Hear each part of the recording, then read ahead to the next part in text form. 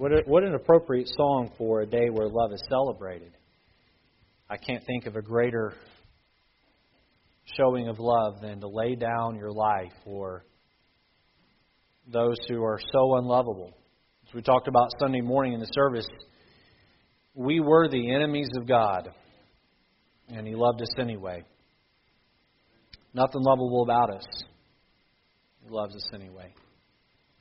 And you look at that blood and sorrow mingled together. The song says, "Did e'er such love and sorrow meet, or thorns compose so rich a crown?" And the song ends that demands our life, our soul, our all. Saturday morning in the bus meeting, I got up behind Pastor Dave's devotional and I shared this truth. I said, we don't serve Jesus to earn His love. We serve Jesus because He loves us. And if you never pass out a gospel invitation, never share the truth with anyone, you live a horrible Christian life. God loves you just as much as He does a dedicated Christian. He doesn't love you because of how you behave. He loves you because it's His character to love you. But how selfish are you to be loved by God and then never to do anything for Him? We serve Him because He loves us. Luke chapter 19. Let's stand for the reading of God's Word this evening. We're going to be looking at one verse initially, and then we'll be all over the book to finish up the study here. But Luke chapter 19, verse 10, if you're looking for the principal verse, the theme verse of the book, I would say it's got to be Luke 19:10. Let's read it out loud. Can we do that? Let's read it out loud together. Here we go. For the Son of Man is come to seek and to save that which was lost. We're going to go back and look at the book of Luke. We're looking at Jesus as the Son of Man. The Son of Man. Let's pray. God, ask tonight you give us clarity of mind and heart.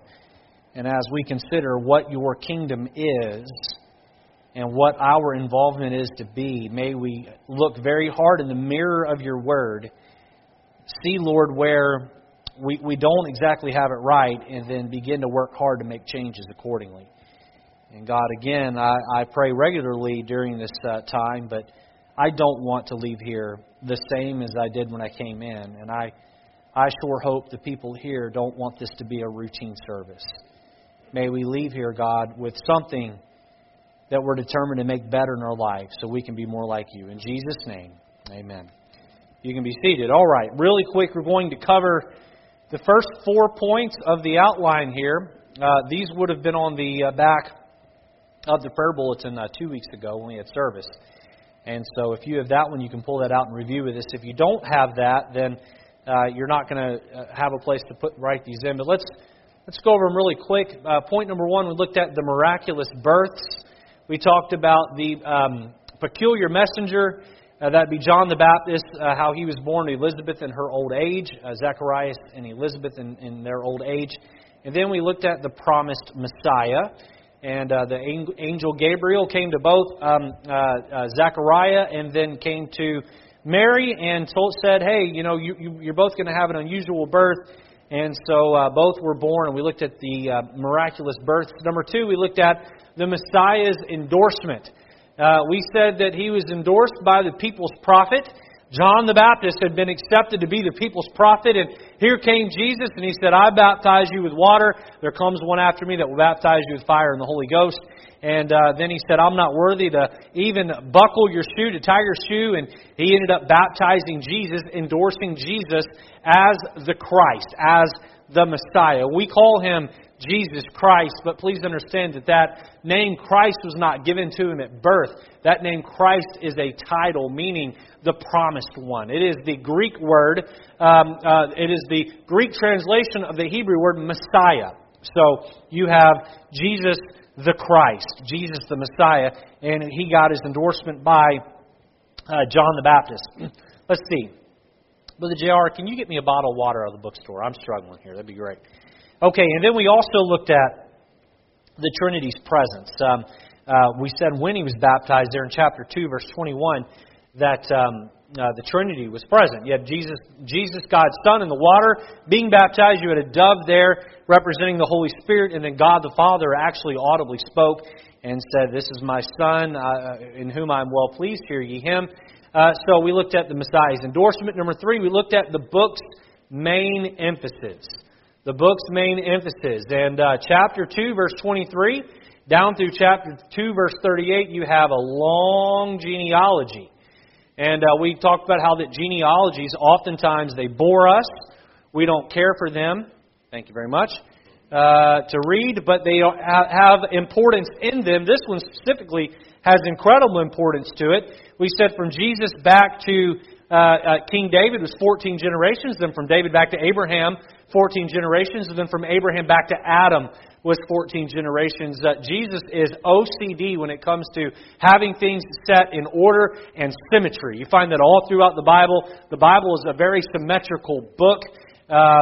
It is so symmetrical that it is unbelievable how well it is put together, how symmetrical it is, and another proof that there was one author that wrote it all. But what does that tell us about Jesus being Adam's son? Well, we learned in we learned in this that Jesus is a king because he is David's son.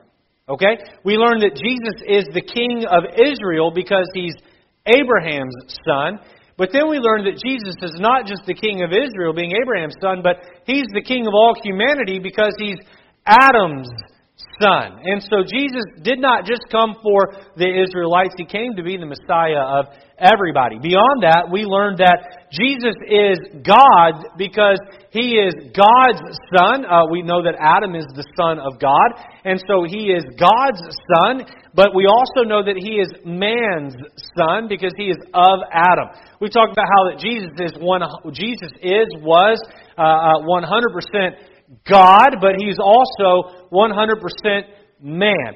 This is why in the book of Luke and in other places in the Gospel, he says to the Pharisees, he quotes the verse out of Psalm where the Bible talks about how that the Lord was of the Lord. So you have two Lords, the capital L, capital O-R-D, then the capital L, lowercase O-R-D. And so you have the Creator creating David and then becoming his son, being birthed through that lineage. And I know that sounds confusing, but the proof of this is that God was a man. God was a man. He probably experienced being sick. He definitely experienced fatigue. We know that. He slept in the boat while the storm raged. He was tired, and he experienced hunger. And we talked about how that God was a man. You remember how that he thirsted at the well. He thirsted at the well. But not only did he thirst at the well, he turned around and he saved the woman who was at the well. He forgave her sins. He was man to thirst, but he was God to save. We talked about how that he wept. He wept when Lazarus passed away because he was a man. And he hurt because that was his friend that had died. And those were his friends that were mourning. But he not only wept when Lazarus died, but he raised Lazarus from the dead. So he was man to cry. He was God to raise from the dead. He's the Son of Man. He's the Son of Man. Now you find that phrase all throughout the Old Testament, especially in Daniel. We looked at that 2 weeks ago. We also see that the phrase Son of Man is found in Ezekiel a lot. But Jesus would come along and call himself the Son of Man, fulfilling that of Daniel and Ezekiel. And after Jesus would use that title, nobody else would use it. Nobody else would use it. You say, well, what does that phrase Son of Man mean? It just simply means that he was the son of a man. There's nothing complicated about that. But Jesus would use that so many times. In fact, he would use that title to self-describe more than any other title to the place where nobody behind him in Scripture would come by, and he would use that. So we talked about the book's main emphasis, and it was written by a man who was a physician and cared a lot about human anatomy and the care of the body. And in that book, he would label Jesus as being that of a person, the Son of Man. Number 4, we looked at the Son of Man's mission. Turn over to chapter 4 with me, if you would.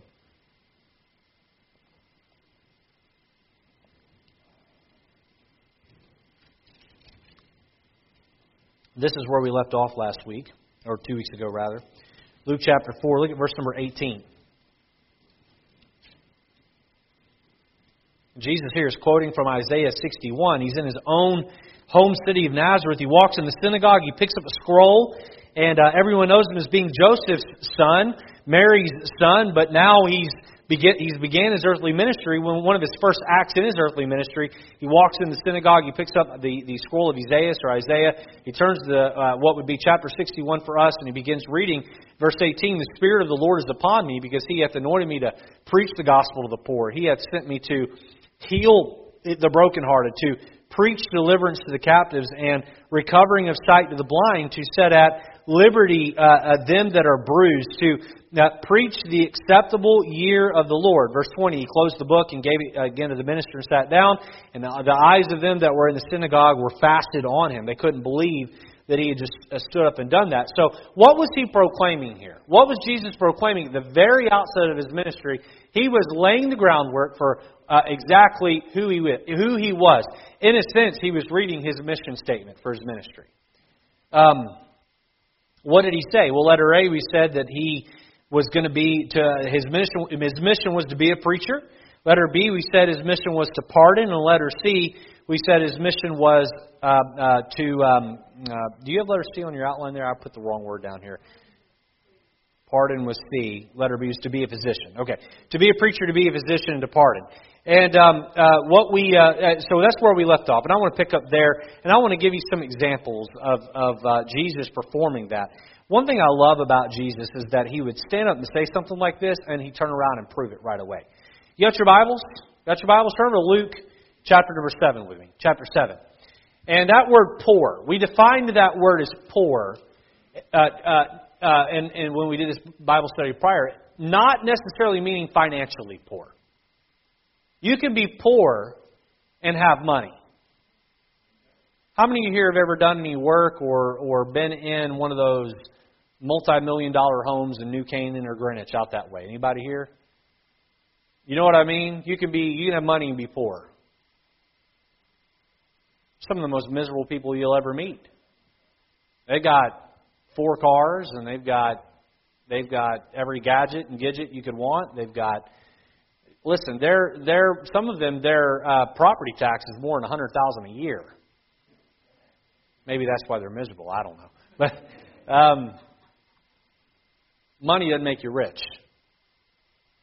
In the important things in life. Listen, I would rather have no money and be rich in relationships than have all the money and not have any friends. Now, I wouldn't mind having both. But give me the relationships over the riches or the money, right?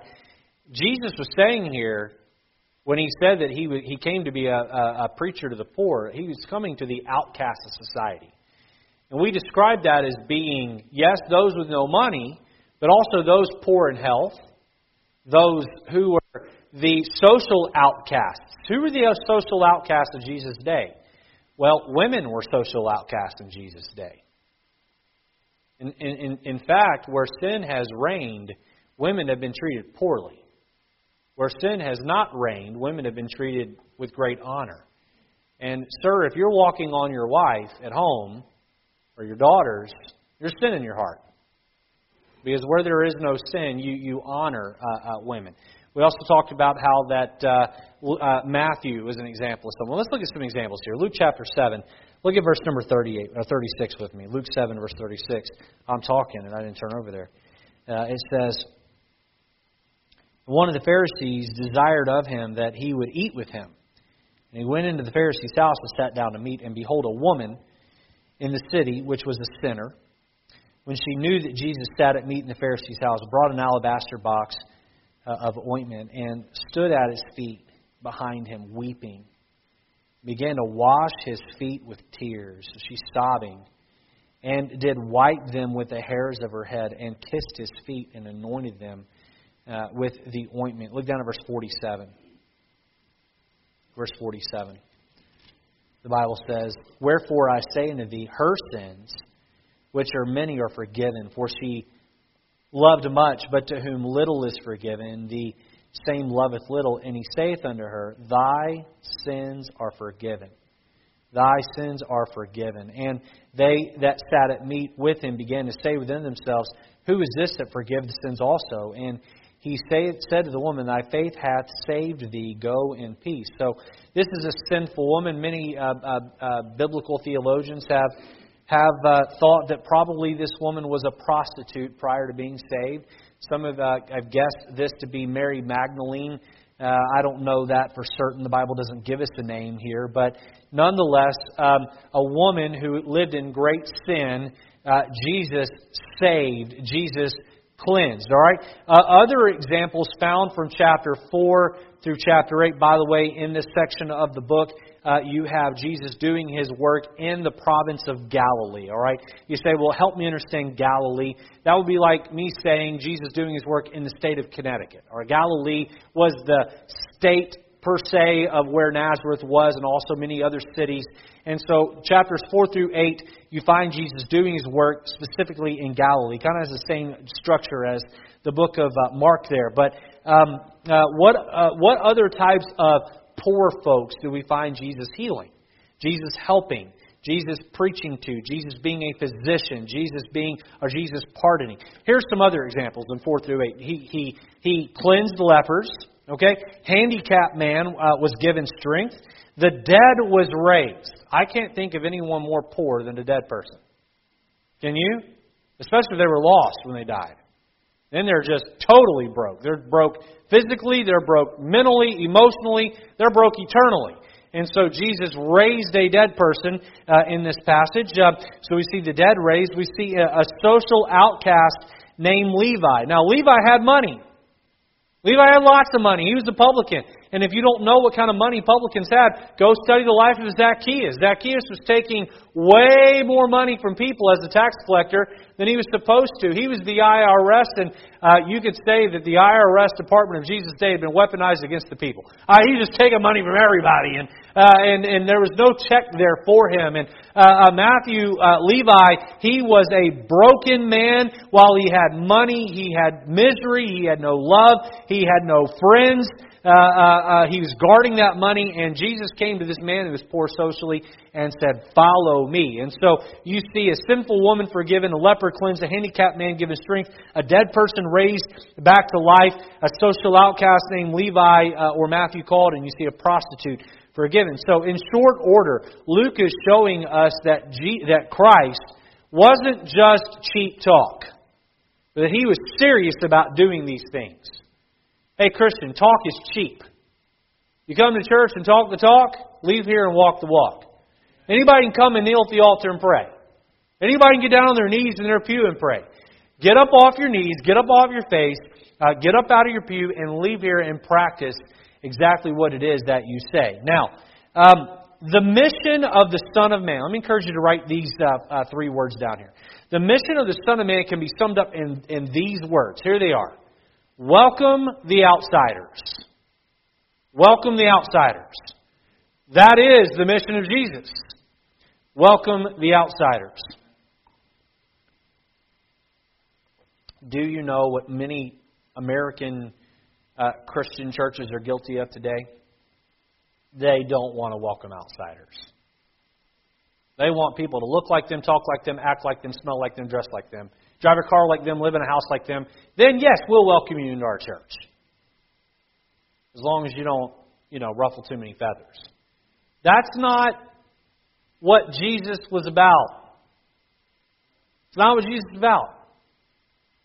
I had someone say to me recently, "Why do you have a dress code at your church?" I said, "What? We don't have a dress code at our church." They said, "Well, unofficially you have a dress code at your church." And I said to that person, I said, "We believe that we ought to put on our Sunday best for the Lord. If someone walks in the door and they're not dressed like we are, we do our best to love them.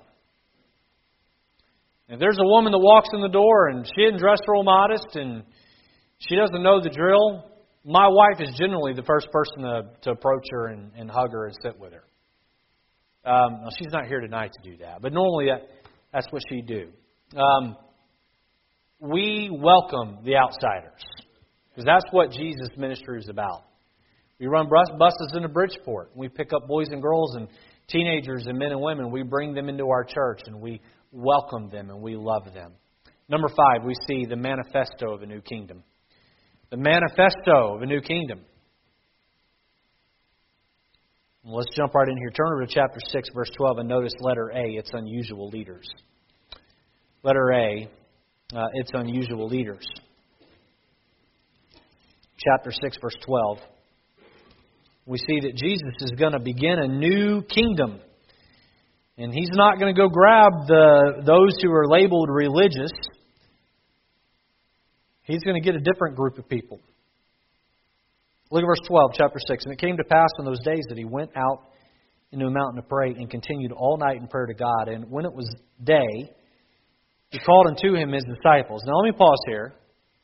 Let me piggyback off Sunday night's message. Do you notice that now Jesus is God? He didn't need to do this, but He's giving us an example.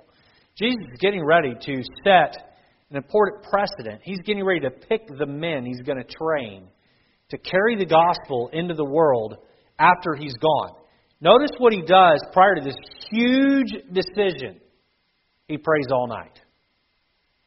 He prays all night. You see that He bathed this decision in prayer before He made the decision. Don't go buy a house. Don't go take a job. Don't go buy a car. Don't go marry somebody. Don't even go get in a serious dating relationship until you have spent a lot of time in prayer. Jesus is teaching us the importance of prayer, bathing things in prayer. I look back at verse 13. And when it was day, he called unto Him His 12, and of them He chose 12, whom He also named apostles, Simon, whom He also named Peter, and Andrew, his brother James, and John, Philip, and Bartholomew, Matthew, and Thomas, James the son of Alphaeus, and Simon called Zelotes, and Judas the brother of James, and Judas Iscariot, which was the traitor.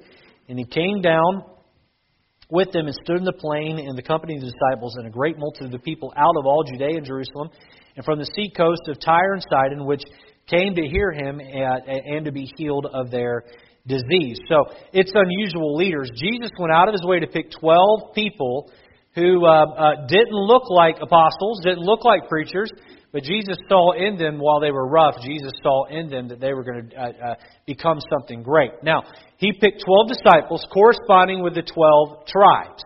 12 disciples, 12 tribes. He picked 12 disciples to correspond with that. Letter B, notice it's upside down philosophy. It's upside down philosophy. Now, Jesus gives the same speech on the plain, or rather a variation of that speech that He gave on the plain, rather on the mountain in Matthew 5. He gives it here on the plain. Now, while it looks the same or looks similar, some people will say, hey, why is the passage in Luke 6 different than the passage in Matthew 5? The answer is because this is a different sermon than Matthew 5. 2 Sunday nights ago, I preached here prayer, asking, and receiving. I took the same notes, and I preached the same sermon in chapel at New England Baptist College in Southington. Can I tell you that while it sounded similar, it was two different sermons? I emphasized different things in Bible college chapel than I did in church service. Jesus probably took the same concept from Matthew 5, where He preached on the mountain, and He preached it again here, but it's going to be a little bit different because it was a different time. This has been labeled as the Sermon on the Plain, but nonetheless, here He's going to give an upside-down philosophy, that which does not fit or match the world. All right? What is the upside-down philosophy? If these aren't in your notes there, let me encourage you to jot these down. Well, the upside-down philosophy is that the poor are blessed. Look at verse 20. The poor are blessed. The Sermon on the Plain. And He lifted up His eyes on His disciples and said, Blessed be the poor, for yours is the kingdom of God. He said He came to proclaim liberty to the captives and to preach to the poor. Well, here He's saying that if you want to be in the kingdom of God, you must be poor. What's that mean? You're not going to get into heaven if you are full with pride. You must be empty of yourself first. So the poor are blessed. What else did He say? Well, He said that the rich are condemned. The rich are condemned. Look at verse 24. But woe unto you that are rich, for ye have received your consolation.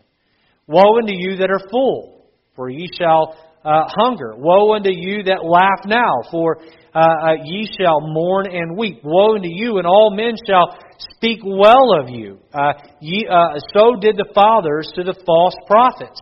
So he's saying here that, look, if you're rich in fame, and you're rich in food, and you're rich in popularity, and you're rich in money, and you are relying on those things, you are condemned. You are condemned. It's an upside-down philosophy. What's the world say? He who dies with the most toys wins. Jesus said here, he who dies with the most toys loses. Now again, I'm not saying it's anything wrong to have things, but your love and affection ought not be in things, it ought to be in Jesus. What else does the upside-down philosophy contain from this message? Well, love your enemies. Look at verse 27. But I say unto you which hear, love your enemies. Do good to them which hate you. Bless them that curse you, and pray for them which despitefully use you. And unto him that smiteth thee on the one cheek, offer also the other. And him that taketh away thy cloak, forbid not to take thy coat also. Let me ask a question this evening. I would like you to correspond, or rather respond here for me. How many of you find that passage difficult to follow? Would you raise your hand if you find that passage difficult to follow? Love your enemy.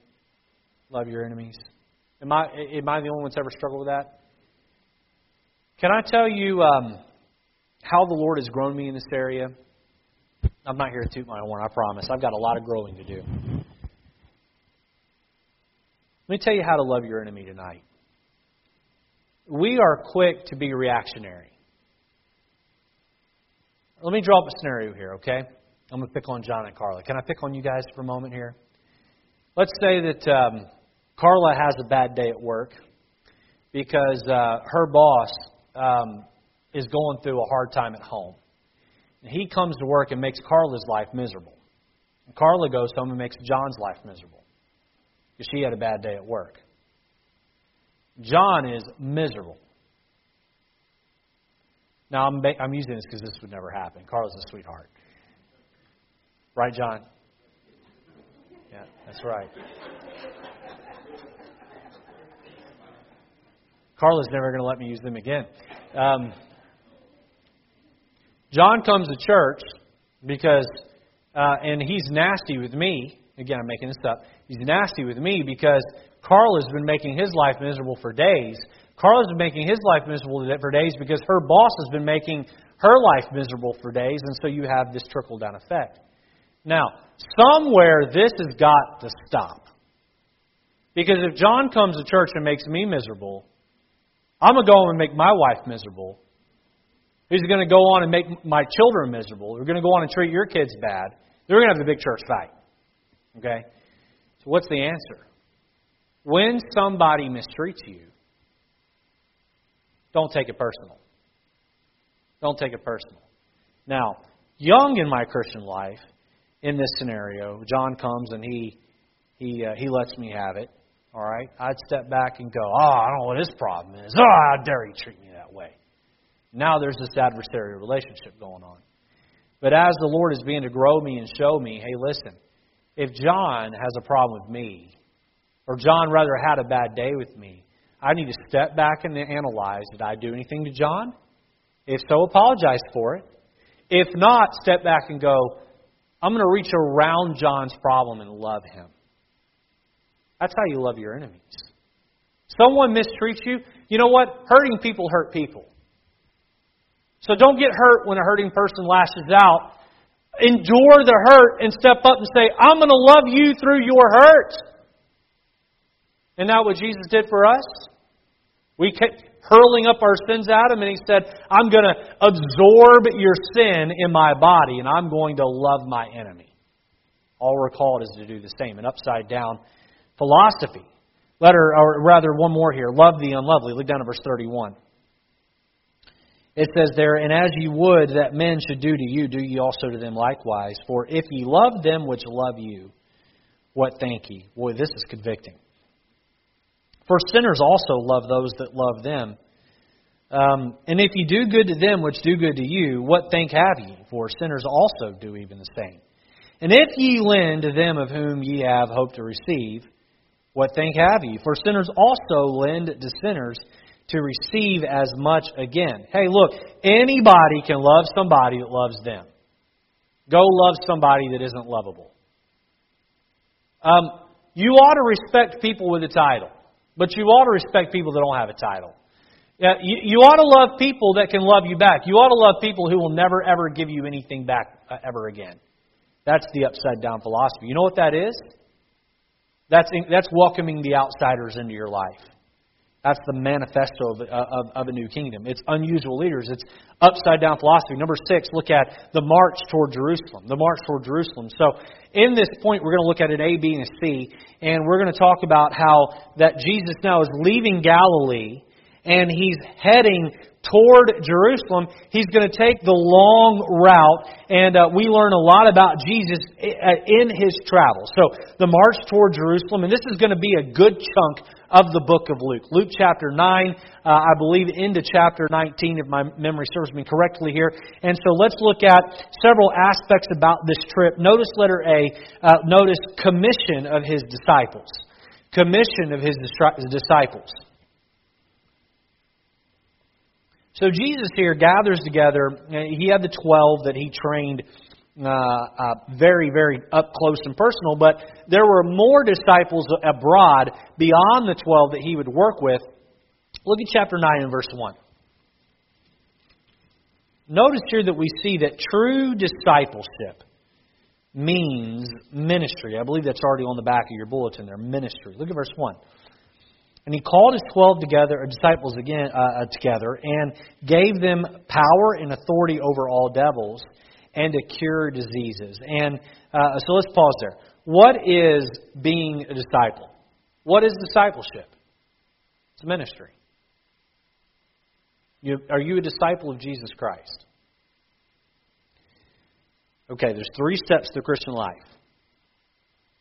What's the first step to be a Christian? Salvation. What's the second step? Baptism. You know that you can be saved and not be a disciple? You know you can be saved and baptized and not be a disciple. Let me make it personal. You can be a member of White Oak Baptist Church and not be a disciple of Jesus. Now, I'm going to give you some things tonight that you can do personal inventory over, and you can ask yourself this question. Am I practicing these? Because if you're not, then you're either a very bad disciple or you're not a disciple at all. Discipleship. Do you know why we have Wednesday night church? It isn't just so we have another opportunity to pass the offering plate. We have Wednesday night church to disciple you so that you can learn how you're supposed to live. Now, getting the information is great, but you've got to practice it. Jesus said to His disciples, go do the work. Go do the work. Listen, sitting on a pew at White Oak Baptist Church and opening the Bible and understanding it, that helps you to be a disciple, but that is not being a disciple. That is not discipleship. Having been a member here for a long time and having friends here does not qualify you as being a disciple. You're in the ballpark, you're in the right spot, but until you're willing to do the work, it doesn't count. You say, well, Pastor, what kind of work? Well, what did Jesus do? Look back at verse number 1 in chapter 9. Then He called His 12 disciples together and gave them power and authority over all devils and to cure diseases. Now, God's not going to give us power to cast out demons and cure diseases, but He is giving us the power of the gospel to go share it. So it's ministry. What else is it? It's minimalism.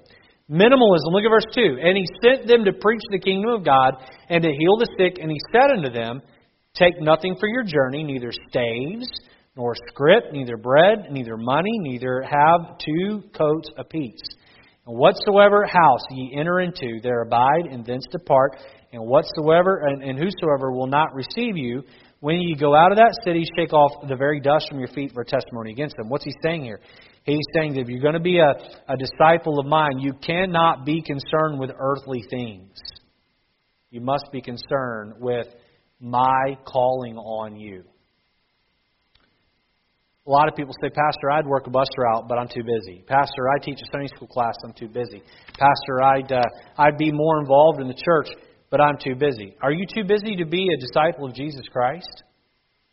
Maybe we need to downsize our lifestyles so that we can better serve Him.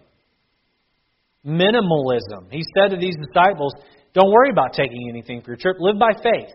I'll take care of you. Jesus taught them as they began to come back to Him. So He sends out the disciples ahead of Him. They're going ahead of Him, so He's walking toward Jerusalem. He sends them out ahead, and as they are doing their work, they're coming back to Him, and slowly they begin to arrive. And as they arrive a little at a time, He works on teaching them. Well, what does He teach them? As they're coming back to Him, He teaches them about prayer. Look at chapter 11 and verse number 1. Chapter 11 and verse number 1. And it came to pass that as He was praying in a certain place, when He ceased, one of His disciples said unto Him, Lord, teach us to pray, as John also taught His disciples.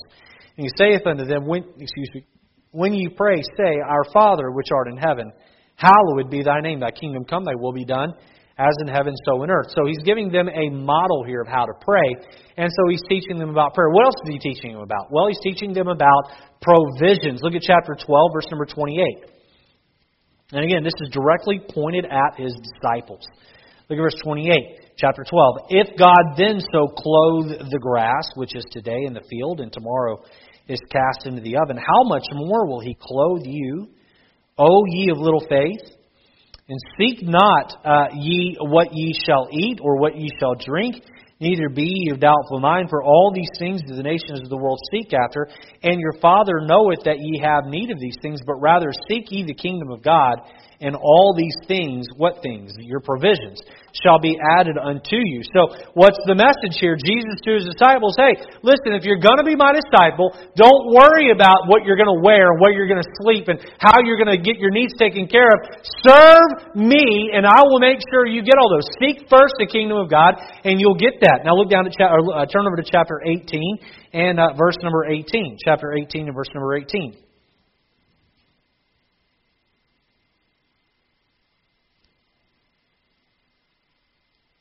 The Bible says in verse 18 there, and a certain ruler asked Him, saying, Good master, what shall I do to inherit eternal life? And Jesus said unto him, Why callest thou me good? None is good save one, that is God.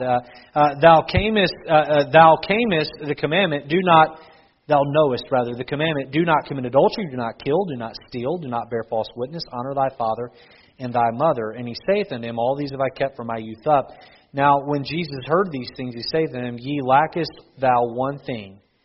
Sell all that thou hast, and distribute unto the poor. There that is again, that word poor. Thou shalt have treasure in heaven, and come follow me. And when He heard this, He was very sorrowful, for he was very rich. You understanding here the point of the book? Jesus says, I came for the poor. If you want to be my disciple, then give away your things and be poor like these folks, and then come help me reach the poor. And the man said, I can't. I'm too busy being rich to worry about helping the poor. You can't love on the poor if you don't know what it's like to be poor. Now again, that doesn't necessarily mean poor financially. Here, that was that man's obstacle. That was that man's obstacle. What is Jesus teaching His disciples? He's teaching them that to truly be my disciple, you must be involved in ministry. You need to live a life of minimalism. You need to pray. You need to rely on God for your provisions. And you don't need to be weighed down by possessions. That is the commission of His disciples. Now look at letter B and notice the compassion on the poor. The compassion on the poor. Another key theme in this section of the book where Jesus travels from Galilee to Jerusalem is His loving on the poor. Again, here we see that He heals the blind, the sick, Samaritans, and another social outcast named Zacchaeus. Again, another tax collector. Jesus likens His new followers, pay attention here, as a heavenly, or His new followers as guests at a heavenly banquet. We'll talk about that more in just a moment. Look at chapter 15 and verse number 1. Chapter 15 and verse number 1. Here we get a picture of Jesus showing compassion on society's outcast, society's poor. The Bible says, Then drew near unto Him all the publicans and sinners for to hear him. The Pharisees and scribes murmured, saying, This man receiveth sinners, and eateth with them. Who is Jesus around? The publicans, the sinners, the outcasts, the poor. Now, some of these people had money. They were poor. They were poor. They were poor in relationships. The Bible tells us that Jesus made His company with these folks. Now, let me quickly make one parallel here. While you and I ought not hang out with sinners, you need to help sinners. I've heard people say, well, Jesus hung out with sinners. No, He didn't. No, He didn't. Jesus didn't hang out at all. Jesus had a purpose and reason everything He did. Hanging out is just wasting time. Jesus didn't waste time. Jesus was around publicans and sinners just because they were around Him to get better. He wasn't hanging around them for them to pull Him down. He was hanging around them, or He was around them because they were wanting Him to pull them up. You need to put yourself in a spot where you can have someone who smells like sin, where that doesn't bother you. Look, if someone comes in our church and they smell like cigarette smoke and you're like trying to scoot down the pew to get away from them, there's a problem with your heart. There's the problem with your heart. If you can't go visit Trumbull Gardens because, I smell pot in the neighborhood. Listen, there's sin in your heart. You've got to get where you can help the outsiders. You can welcome the outsiders and help them. We'll finish up the book of Luke next week. We'll look at the conclusion of the book here. And we'll talk about how that Jesus wouldn't just banquet with the sinners. He would banquet with the others. We'll look at letter C and then points 7 and 8 next week. I hope tonight that you're challenged to ask yourself this question. Am I really a disciple or am I just a church member? It's time to take that step. Let's take that step. Lord, I ask tonight you'd help us as we consider these truths. Help us tonight, Lord, to know that it is important for us to not just have our name on a membership roll, but, Lord, that we're actively looking to grow and become like You. May we not be consumed with nice houses and fancy clothes and nice gadgets and things. God, I think those things in some way are okay if they don't distract us from the main purpose of life. That's to welcome the outsiders. I pray, God, that you'd help us to pick that up, to seek and to save that which is lost, and lead them to salvation. May we embrace an upside-down philosophy. May we be those peculiar disciples. In Jesus' name, amen. Let's stand to our feet. The piano is playing. Heads bowed and eyes closed. I encourage you to come and gut check, Christian. Are you saved? Have you been baptized? That's great. How about being a disciple? Being a disciple of Christ.